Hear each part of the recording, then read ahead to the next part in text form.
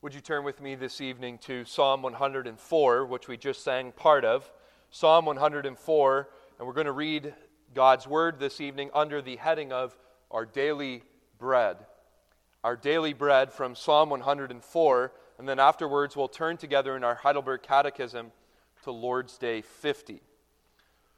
Let's give our attention to the whole of Psalm 104. The psalmist begins, "Bless the Lord, O my soul.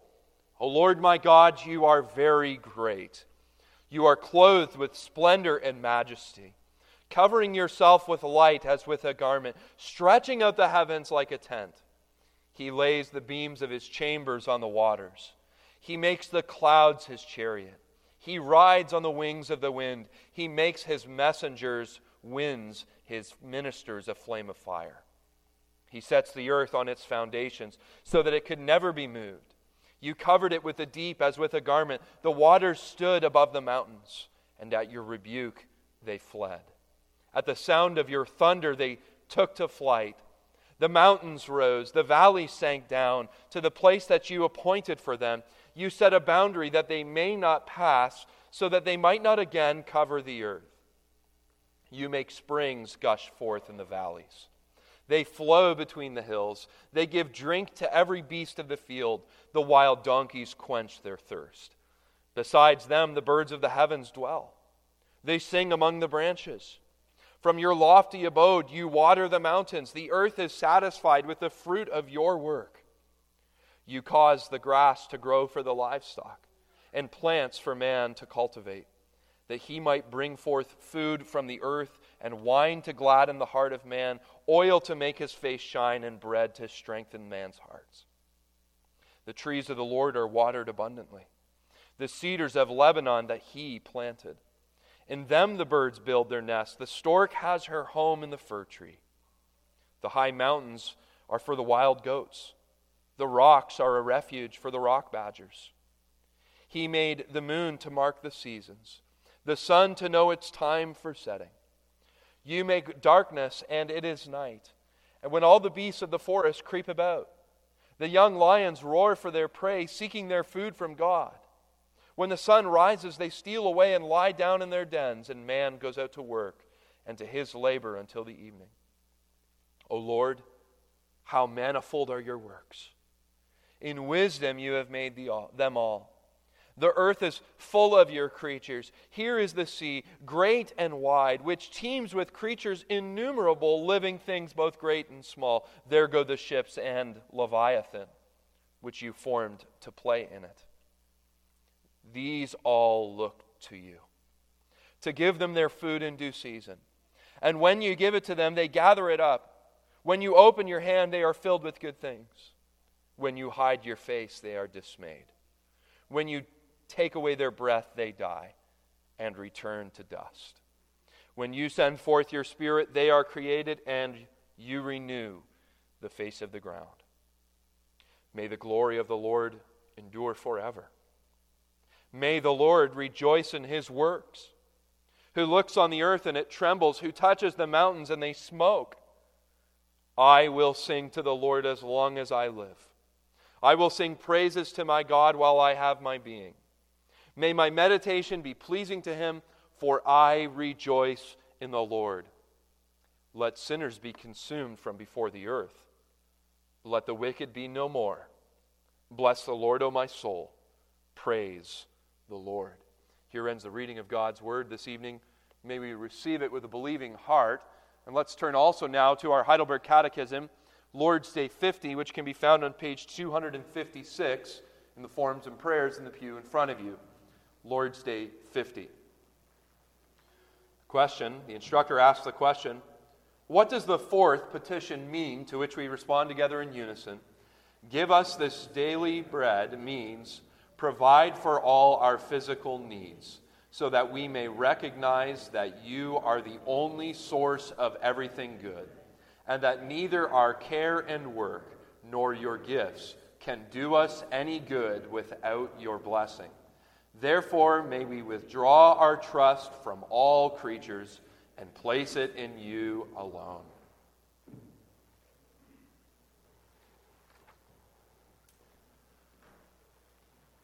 My dear friends, We are all beggars.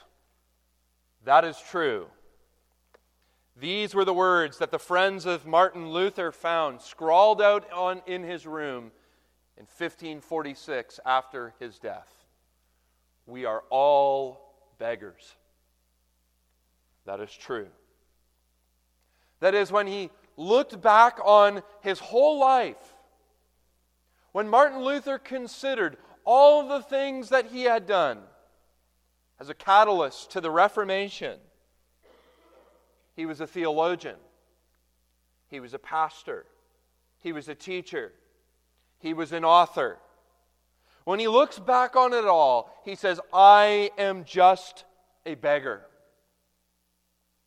I held out my hands open to God, and He filled them.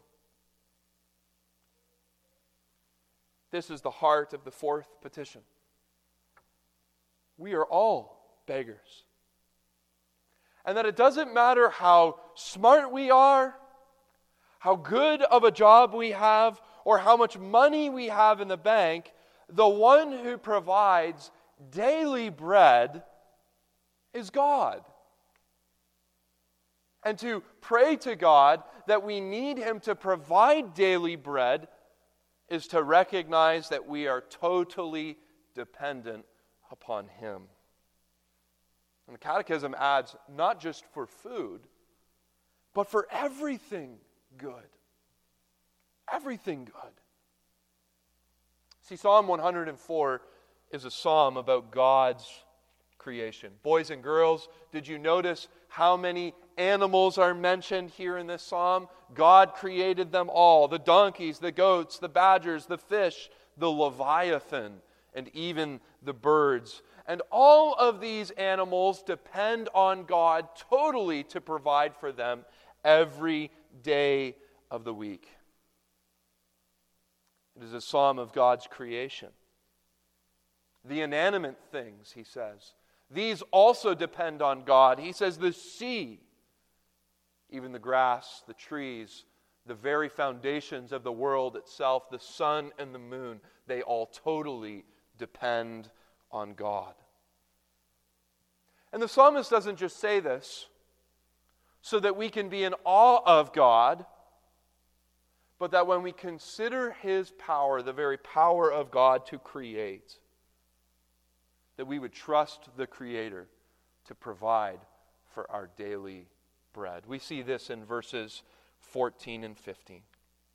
You cause the grass to grow for the livestock, which men eat, and plants for man to cultivate, and wine to gladden the heart of man, oil to make his face shine, bread to strengthen the man's heart, that from God's creation He provides for us the very things we need to survive.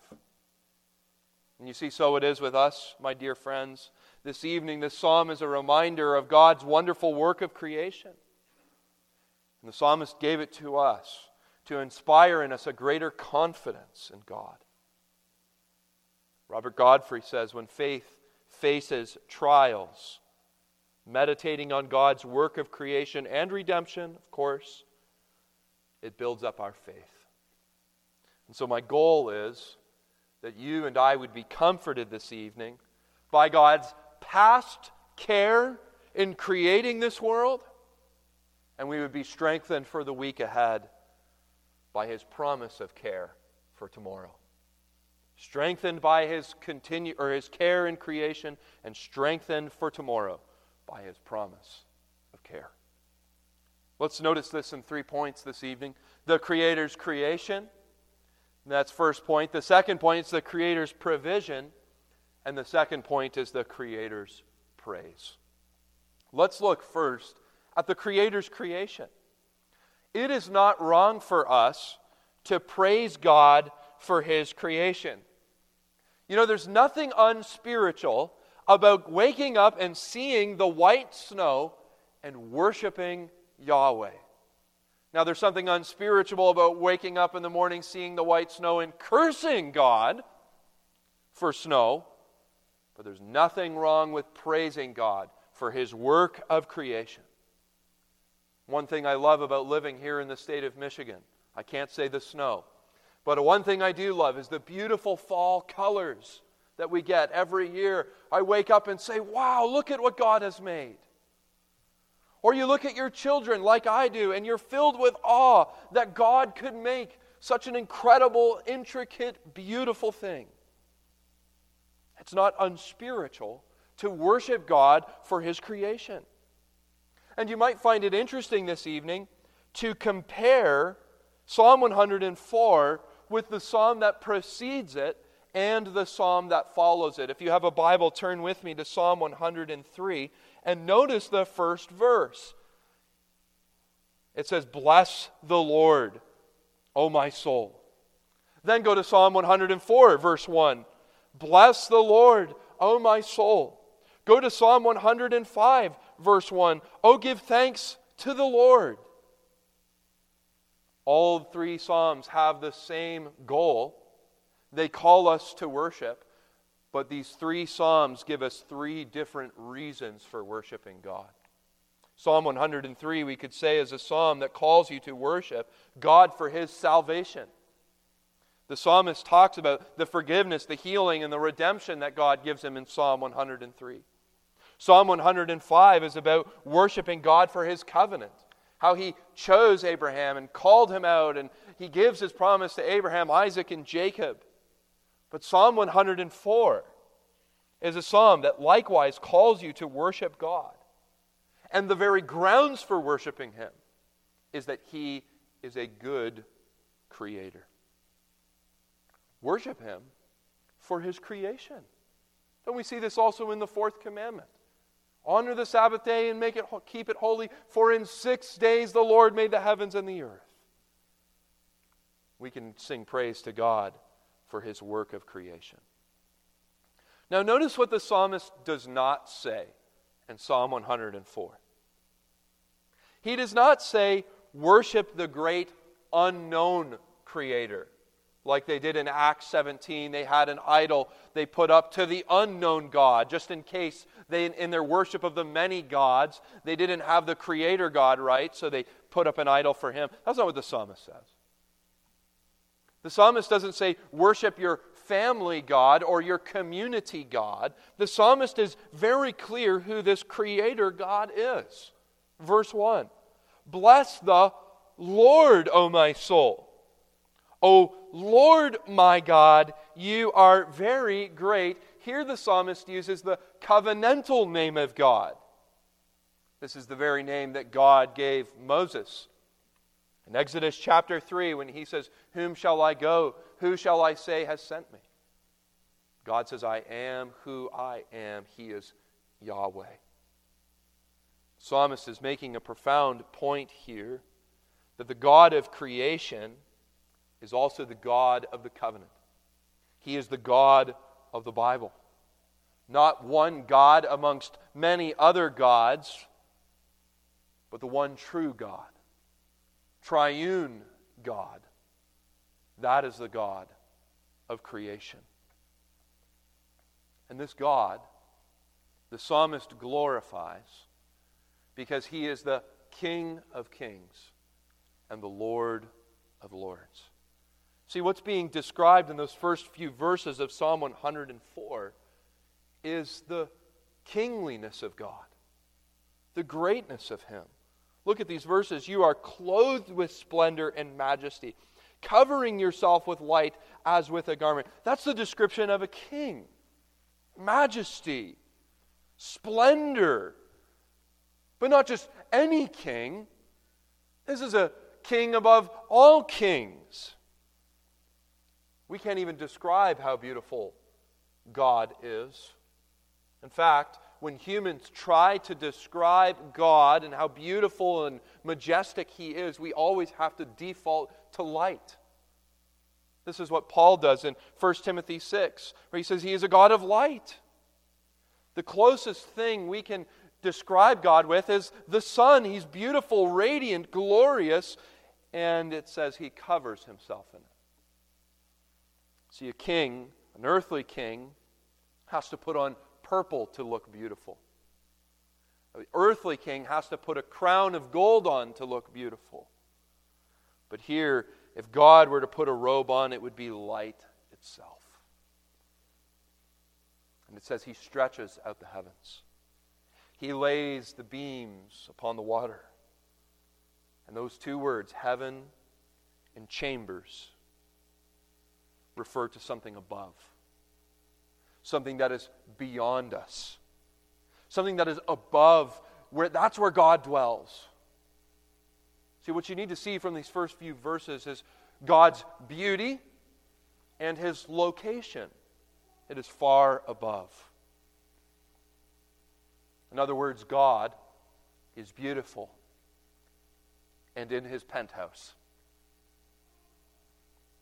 His character is very great. Now, I have a question for you, my friends. Does the person at the top of the building usually care about what's going on at the street level? Does the person who lives in the penthouse cares what happens to the homeless person living on the street? Does the boss usually know the name of the cubicle employee? See, the psalmist begins with the loftiness of God, but that's not principally where his praise comes from in this psalm. What he praises God for is that this very lofty God does not neglect a single aspect of his creation. He goes all the way back to the water. You see, beginning in verse 5. In many ways, this psalm is a commentary on the book of Genesis. He goes back to the water. The very waters that we read in Genesis 1, verse 2, that the Spirit hovered over before the world was created. Or I should say formed and terraformed. How the Spirit hovered over the face of the deep. And the psalmist gives divine commentary on this verse where he says in verse 7, at your rebuke they fled. At the sound of your thunder they took flight. The mountains rose as the water faded away. The valleys sank down to the place you had appointed them. How God pushed back the oceans. He pushed back the water into the streams that ran through the earth. He pushed back the water into the ponds and into the lakes. And through this, God caused life to flourish. From those waters God gave, look at verse 11, drink to a donkey and the beasts. As God rebukes the waters in Genesis 1, He causes the grass and the trees to grow. He provides agriculture, wine that gladdens the heart, oil that makes his face shine, bread to strengthen his heart. God is creating an inhabitable world for His creation. Notice the psalmist doesn't end there.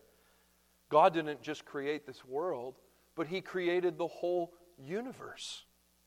He made the moon to mark the seasons, the sun to know its time for setting, from the depths of the very ocean all the way to heaven itself.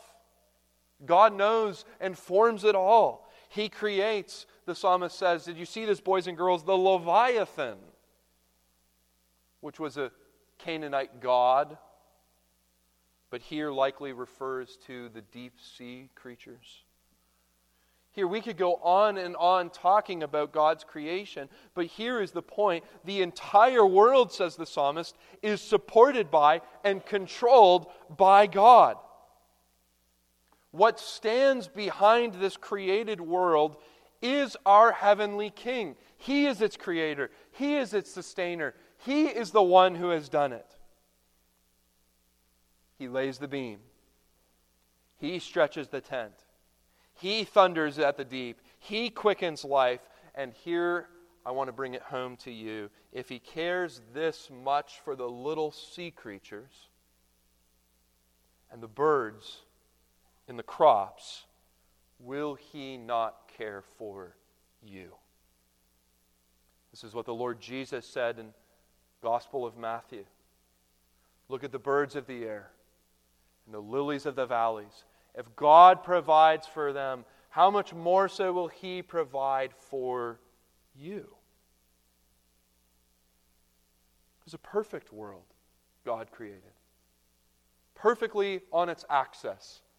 Perfect distance away from the sun. Perfect in its way to provide. Perfect a place for man to live. That was the world our Creator created. I mentioned that this is in many ways, a commentary on the first few chapters of Genesis. And it should be noticed that in many ways it's a reflection on Genesis 1. If you flip back in your Bibles to Genesis chapter 1, you'll notice many similarities from what Moses says in Genesis 1 to what the psalmist says in Psalm 104.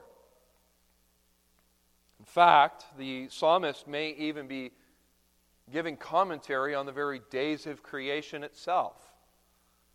Remember what it says about the days of creation. On the first day, God made light, Genesis 1. And in verse 2 of Psalm 104, we read that God clothes Himself, wraps Himself in light. On the second day, we read in Genesis 1 that He spread out the heavens. And what do we see in verses 2 and 4 of Psalm 104? He spreads out the heavens and lays beams upon the waters. On the third day in Genesis 1, God separates the waters and created vegetation. And in verses 5 through 9, we see that at His rebuke, the waters fled. And the rest of the psalm mentions that vegetation coming to life. On the fourth day, God hung the sun in the sky and the moon and the stars. And in verses 19 through 23, we see the psalmist meditate on the fourth day. On the fifth day, God filled the earth with sea creatures and fowl, and that's what we see in verses 25 through 26. On the sixth day, God made animals and man. We see this in the psalm as well.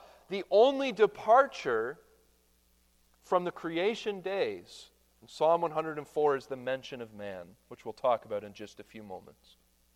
But the psalmist seems to be providing divine commentary, if you will, on God's plan of creation.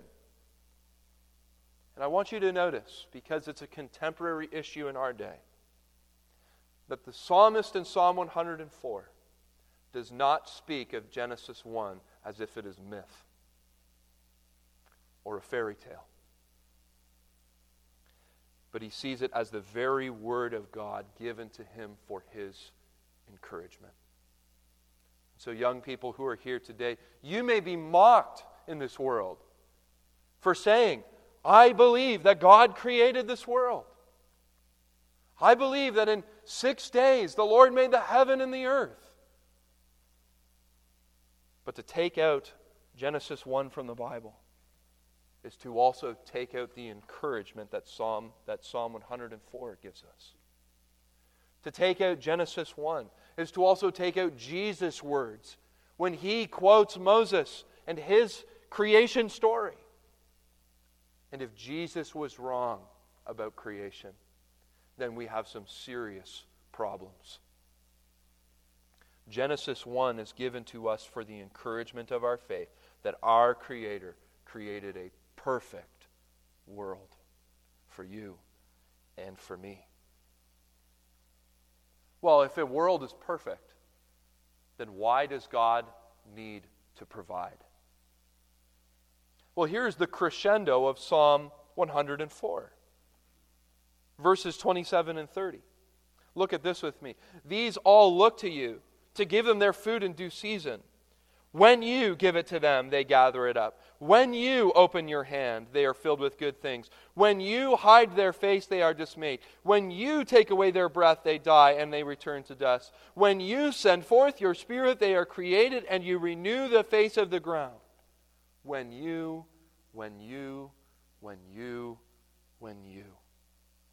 The psalmist says what our catechism says, that God is the source of everything good. And He is not just this divine clockmaker who sets everything in motion and then backs off and lets things run their course. No, God is remaining ever active and involved in this world. But the psalmist recognizes that there's something different about God's creation here. Do you see what it is? It's death. It's death. We don't read about death being created by God in Genesis 1. Instead, we read about death being created by man in Genesis 3. And so the psalmist says that God is that God of life, but He is also the one who has to deal with death. Our sin, our rebellion. But we also see a word of hope regarding recreation. But first, let's look here at the God of life. He says all these things need to look to God because you give them food in their due season. Verse 27. And don't miss what the psalmist is saying here, that all of creation, the birds, the beasts, the badgers and the goats, the crop and the foliage, all things need to look to God for their provision. And as creatures, we ought to recognize that food truly comes to us from the hand of God. And it says food in due season. Not a promise of abundance, not a promise that we will always be content with our lot, but it is a promise that God will provide daily provision. In fact, when Jesus says, pray for your daily bread in Matthew chapter 6, it is a reminder that we need to be modest with our expectations. It is a promise that as long as we are on earth, we can trust that He will provide, but it doesn't mean that we will be rich beyond our wildest imaginations. He is the God of life.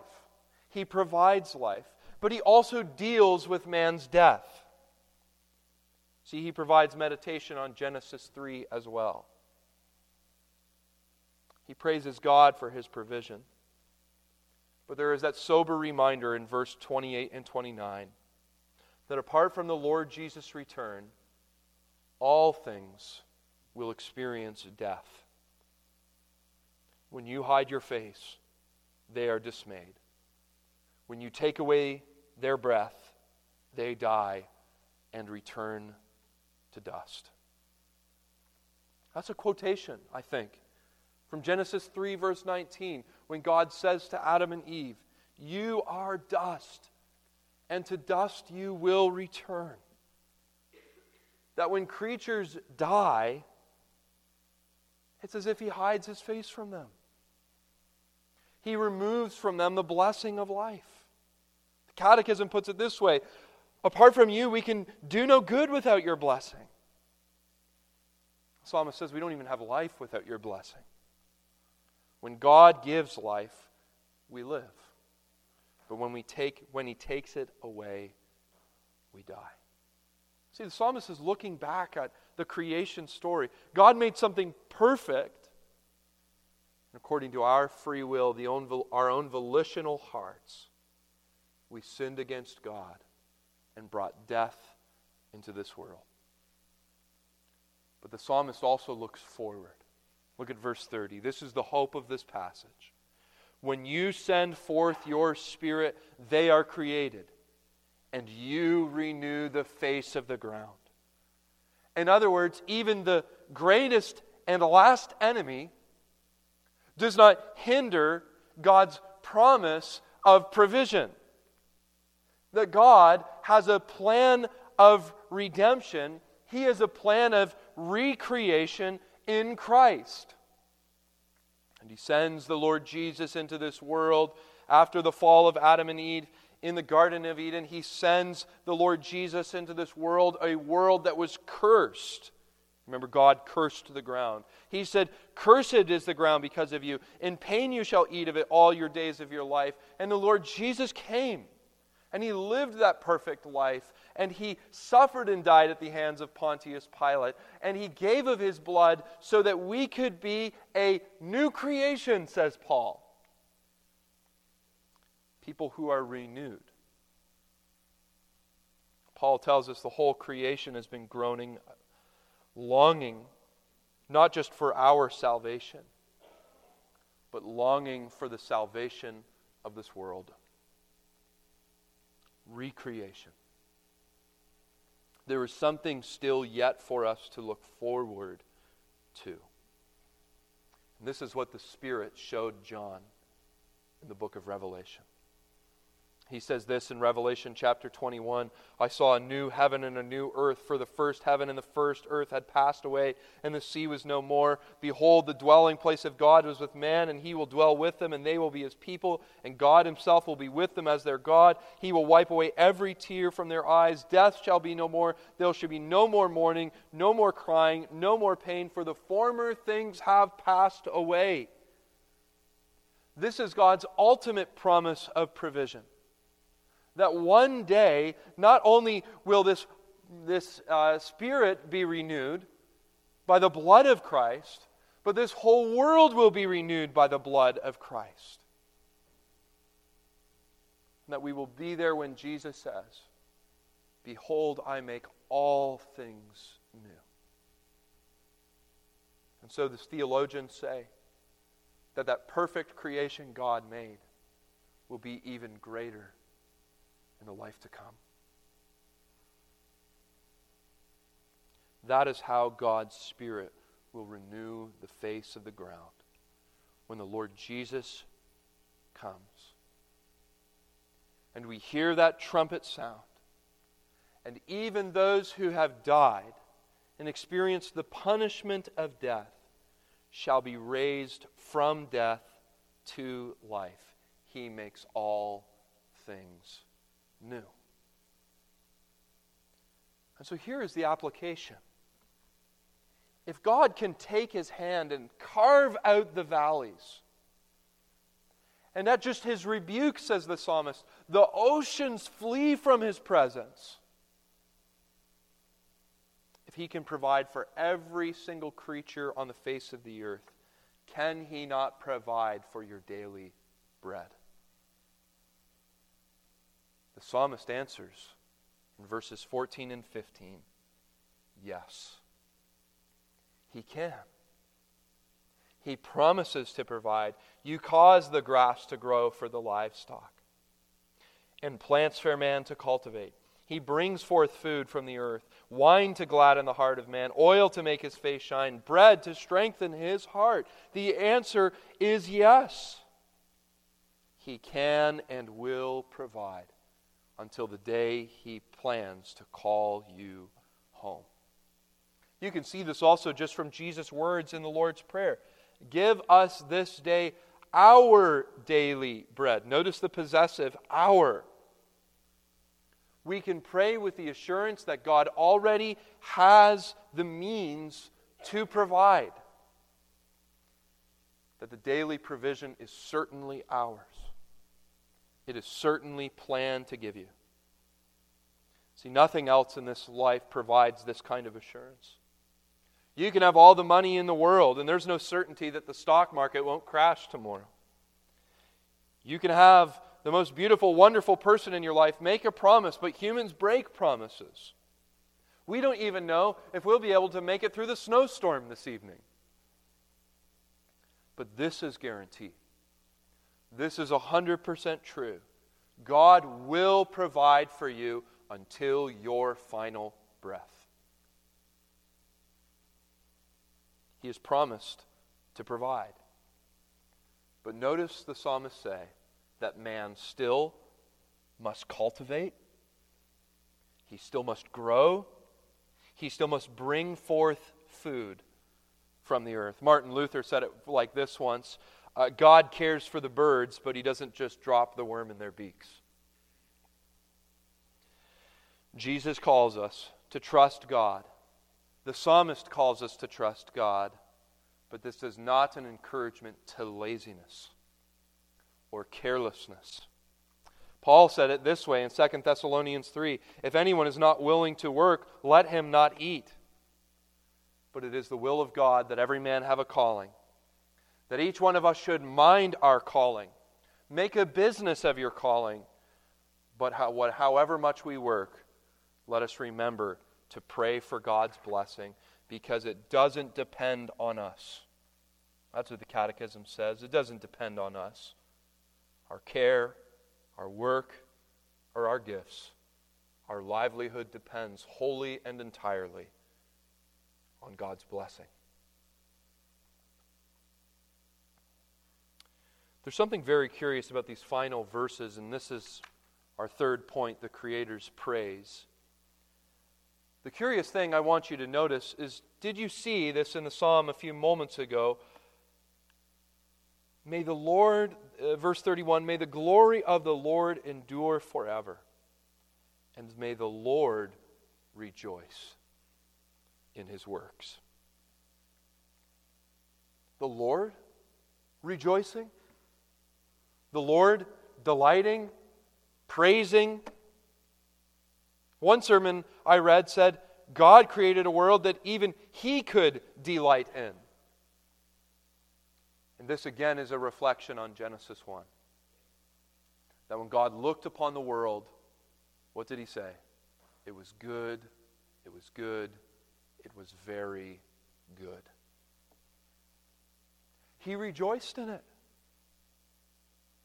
And even though this creation has now been marred and stained with sin, and death displeases God, and Satan is called the prince of the power of the air, the psalmist says, in your creative work, may you look upon it again and rejoice.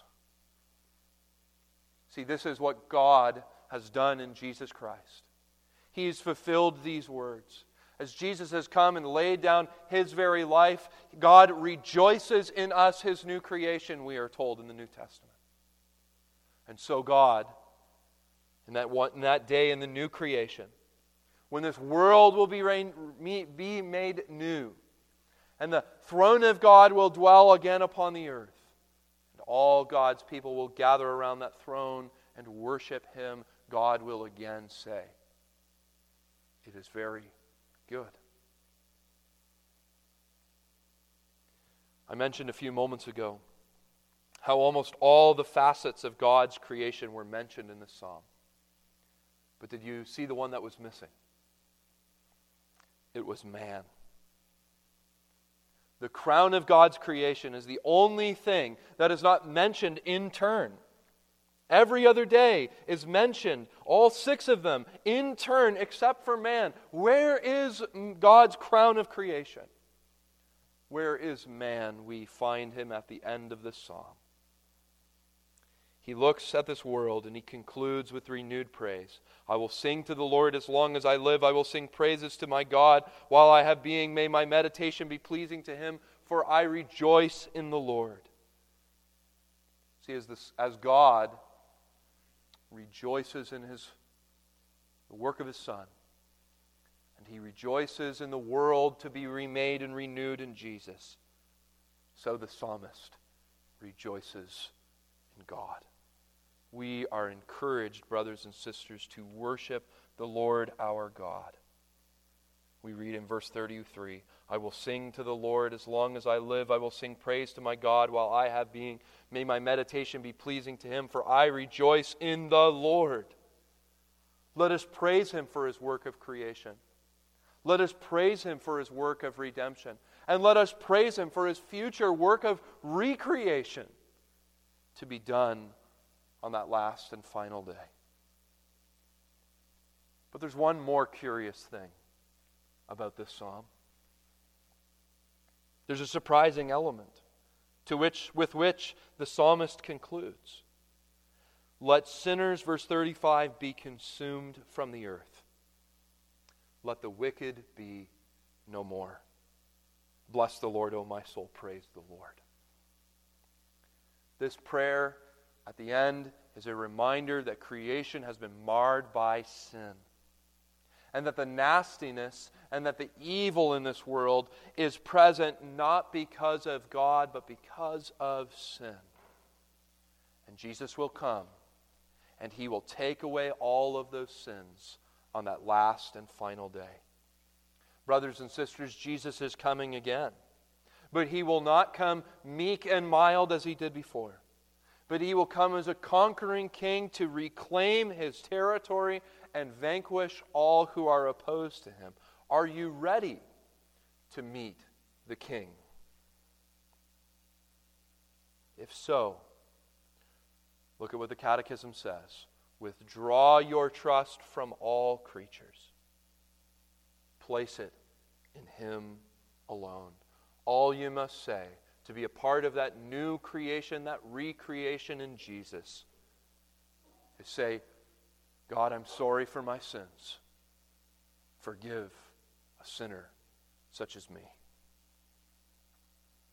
We are all beggars. This is true. But thankfully, the one which promises to provide, the one to whom we beg, promises to provide richly for our daily bread, both spiritually and physically. Be encouraged this evening that he took great care when creating this world and everything in it and all of the creatures, and he promises to provide for you spiritually, physically, even beginning now and for all of eternity. Amen. Let's pray. Our Father in heaven, we thank you that you are the creating and you are the redeeming God, and that even this creation longs for that day when it will be recreated and renewed by the blood of Jesus Christ. We thank you, Lord, that we even now are your new creation. But we look forward to that day when all of your redeemed sinners will gather around the throne, and that all of the creation will, as we say, be cleansed of sin and changed into the person, or changed into the likeness, I should say, of Jesus. We thank you for his cross. We thank you for his future promise. Help us to always look to that future promise, even for want of daily bread, knowing that you love to provide for us. We ask, God, that you would bless us this evening as we go our homeward way. Keep us safe on the roads. We pray, Lord, that we would look to you in this coming week. We pray in Jesus' name. Amen.